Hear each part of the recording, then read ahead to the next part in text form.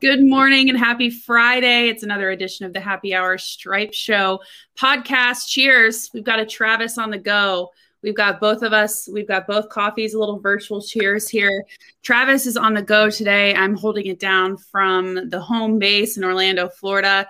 Travis, you're busy today. What's going on? Yeah. We got a full lesson day today, Samantha. So at Jacksonville Golf and Country Club, it's 60 degrees, chance of rain this afternoon, which I know nobody in the Northeast is feeling sorry for us right now because they are getting pounded with snow.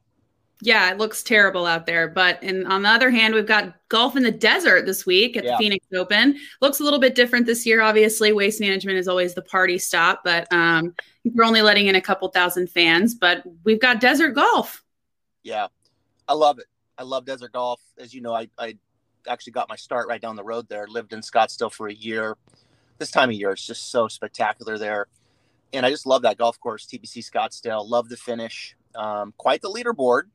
As we can see there, some different names, popping up like a Matthew Naismith and a Mark Hubbard. But, the big names, it's a good field, are there. John Rahm, Rory McIlroy, 3 under, 1 under respectively. I can't figure out Ricky Fowler. If he doesn't go back, Samantha, to his previous putter, I'm going to blow a gasket. He needs to go back to his old putter. And he was your wild card pick. He did win here several years ago. So it's been frustrating to watch him because at one point you could argue he had one of the best putting strokes in the game. Yeah, he did. I mean, he's an elite putter. He's going through a downtime, which happens, and I think that's a lesson for everybody. I had this conversation with a student yesterday who's a good player. And he's like, I just don't understand. Like, I was playing so good for months, putting good, hitting it good. And then I'm in this like rut. And it's just part of the game. It's the cycle of the game. And you see professionals like a Ricky Fowler, who's one of the best putters in the world, simply struggling right now with his putter. The ball striking wasn't great yesterday, but it's been okay considering the changes. I need him to shoot 5 under today. And if he doesn't, I'm going to personally meet him when he flies back to Florida and take the old putter out of his bag and wrap it and give it to him as if it's a fresh new start. Is that a threat or a promise, Travis? Well, both. It's probably a promise. Yeah. Yeah. So we've got Steve Stricker who's up there, which is, I mean, what is up with that? That's awesome. Yeah. Yeah. It's he can get it going with the flat stick. He played Torrey Pines last week, which is a huge golf course for Stricker. Not as long here, 7,100 yards, but that's kind of this course. You tend to see the bigger names prevail, but you do see some of these interesting names popping up here. It seems like more here, and they can compete. I think Stricker mentioned that he's having a hard time once he does make the cut. If he does, let's say he will, he's 6 under, Saturday, and just kind of keeping it going. But it feels like for a guy who kind of picks and chooses when he wants to play, is playing a lot right now. The captain of the Ryder Cup is playing a lot of golf right now, probably out there wanting to spend time, with the players, but showing that, hey, I still got some game, boys. Maybe Stricker plays too. I don't know. Speaking of the team aspect, there was a little bit of buzz on Twitter about the Ryder Cup potentially being at TPC Scottsdale. I know you're a fan of that place. You spent some time out there earlier this year. Yeah. What are your thoughts? What do you think that's a good venue? I mean, can you imagine, right? I mean, the amount of people that you could fit out there. I think you'll probably see 17 enclosed at some point. I mean, why not keep a good thing and just keep building on it? I mean, 16 is obviously rowdy and fun.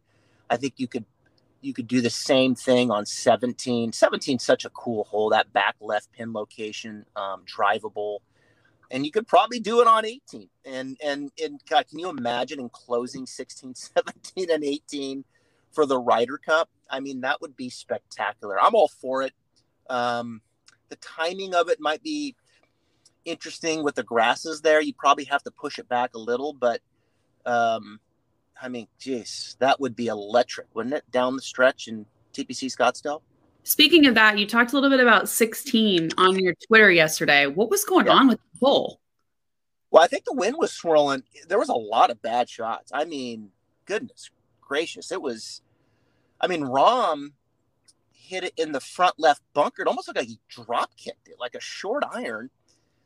You saw a lot of guys long, which is not good. Left is dead on that pin. Just a lot of bad shots. I mean, yeah, I think the wind was swirling. The ball, and I said this in the Cash Out with the Coaches show, that in the desert, you're going to see the ball stay in the air a long time. And I think guys are struggling with that a little bit. You saw Stricker. He shot 6 under.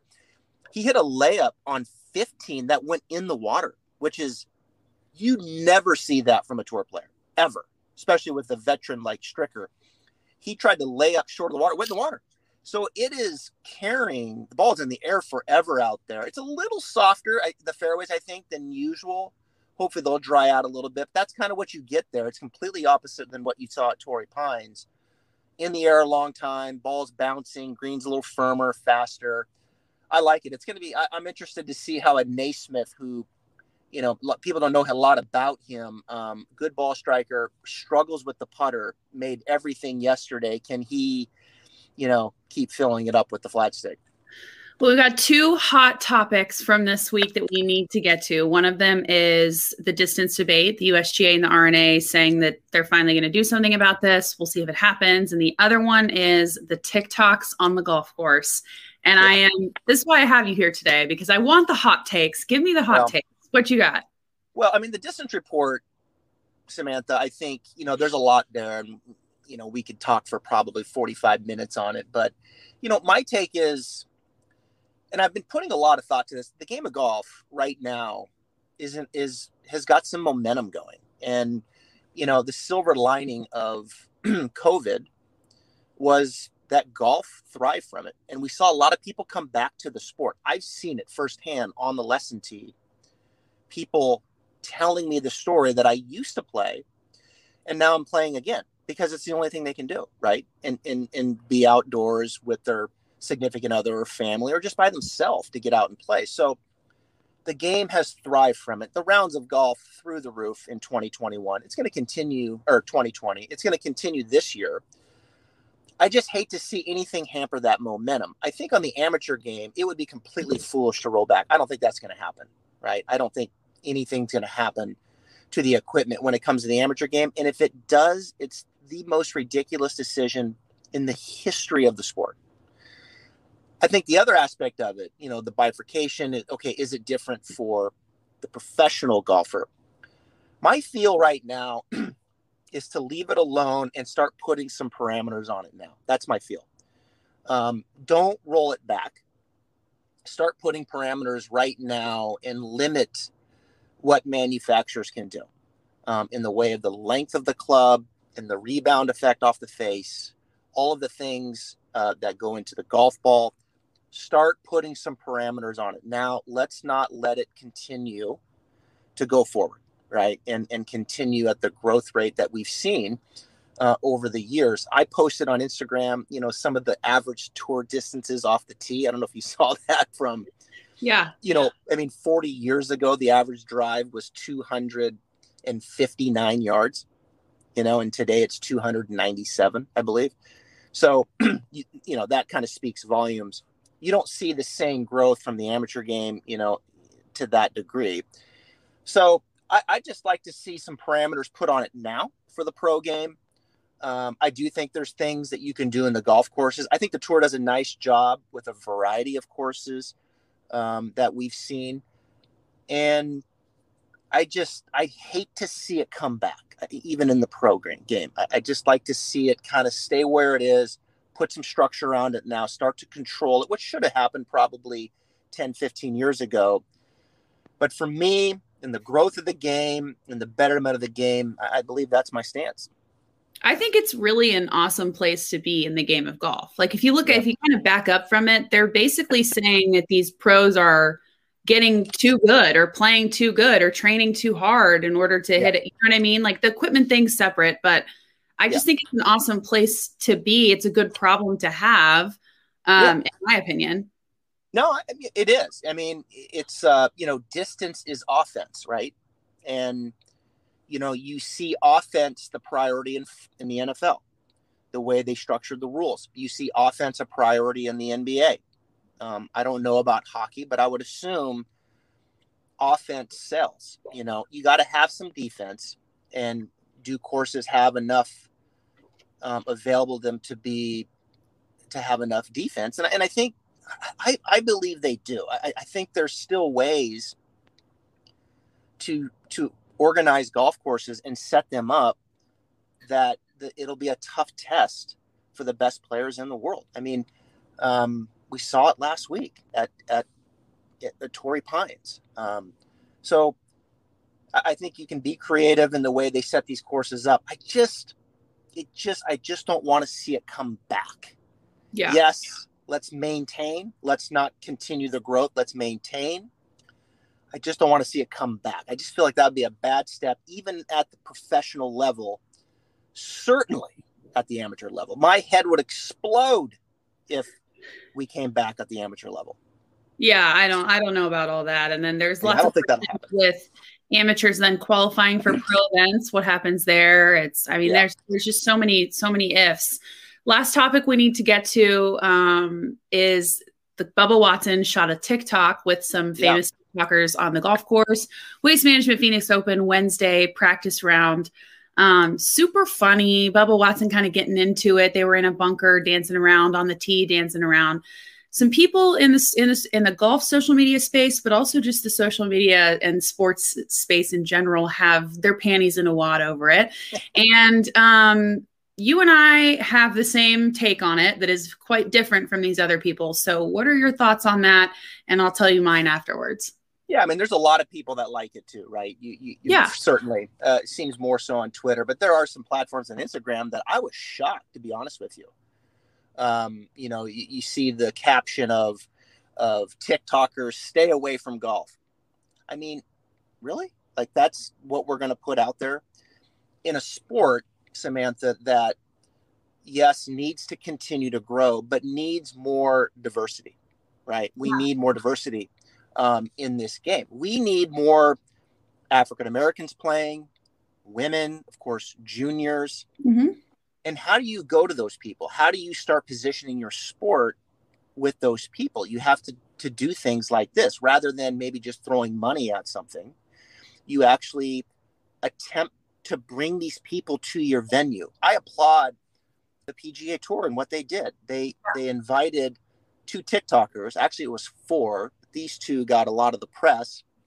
2 young black men who have a huge following, an incredible talent of dancing. And they did this dance with one of the PGA Tour members, Bubba Watson, a huge name. And it was cool. I loved it. And of course, a lot of people push back because it didn't look and feel like what they were used to in the game of golf. So many in this sport, Samantha, and I can tell you this firsthand because I live it. So many, not all, I get this, want the game to grow. No one's going to say, don't grow the game, right? They want the game to grow, but they want it to grow and look and feel and sound like what they're used to, right? But the reality is the sport needs to become more diversified. And here you have 2 young black men, excellent talent, coming to a golf course for the first time, the very first time. They've never been on a golf course. They haven't even watched golf. And they had a wonderful experience. I mean, I can tell you that with 100% certainty. They had a wonderful experience interacting with a professional golfer and spreading this excitement to 11 million followers. Okay. Now, I get it. Most of those people probably don't play golf, but that's what growing the game is. That's what becoming more diversified is pushing that message out to these people that, look, you're welcome here. And now I'm not suggesting that, I'm not suggesting that come on out and start doing dances in every bunker. Right. And there's a way to get into the game and do that. And there's avenues for that. And there's a lot of good initiatives that are out there.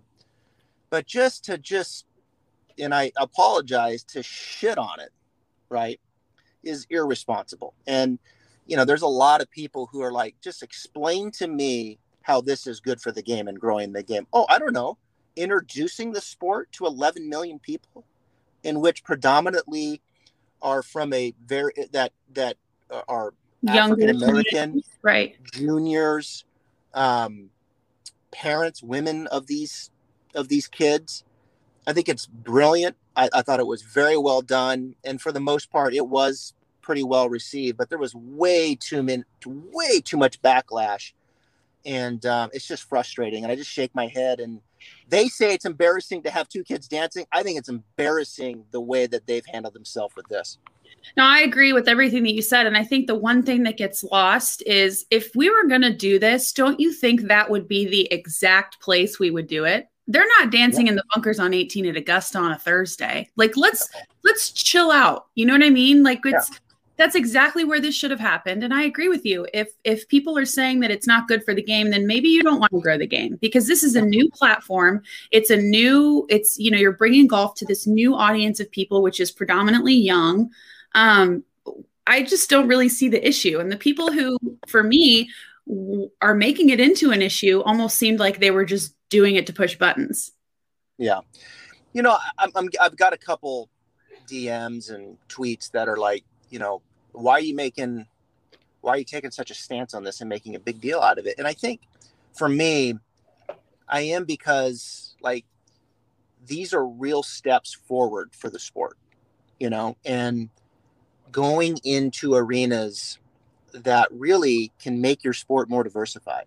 And here you have the biggest figure in the sport reaching out and bringing them in. The PGA Tour donates so much money. It's incredible to charities, and they move their money and share it, and it does so many good things. But to actually do something face to face and bring them to your house and interact with your people and your members and make it a wonderful experience and let these people come together with some somewhat common interests. And Bubba's a fan of these kids, right? Yeah. And he knows the dance, and I thought it was great.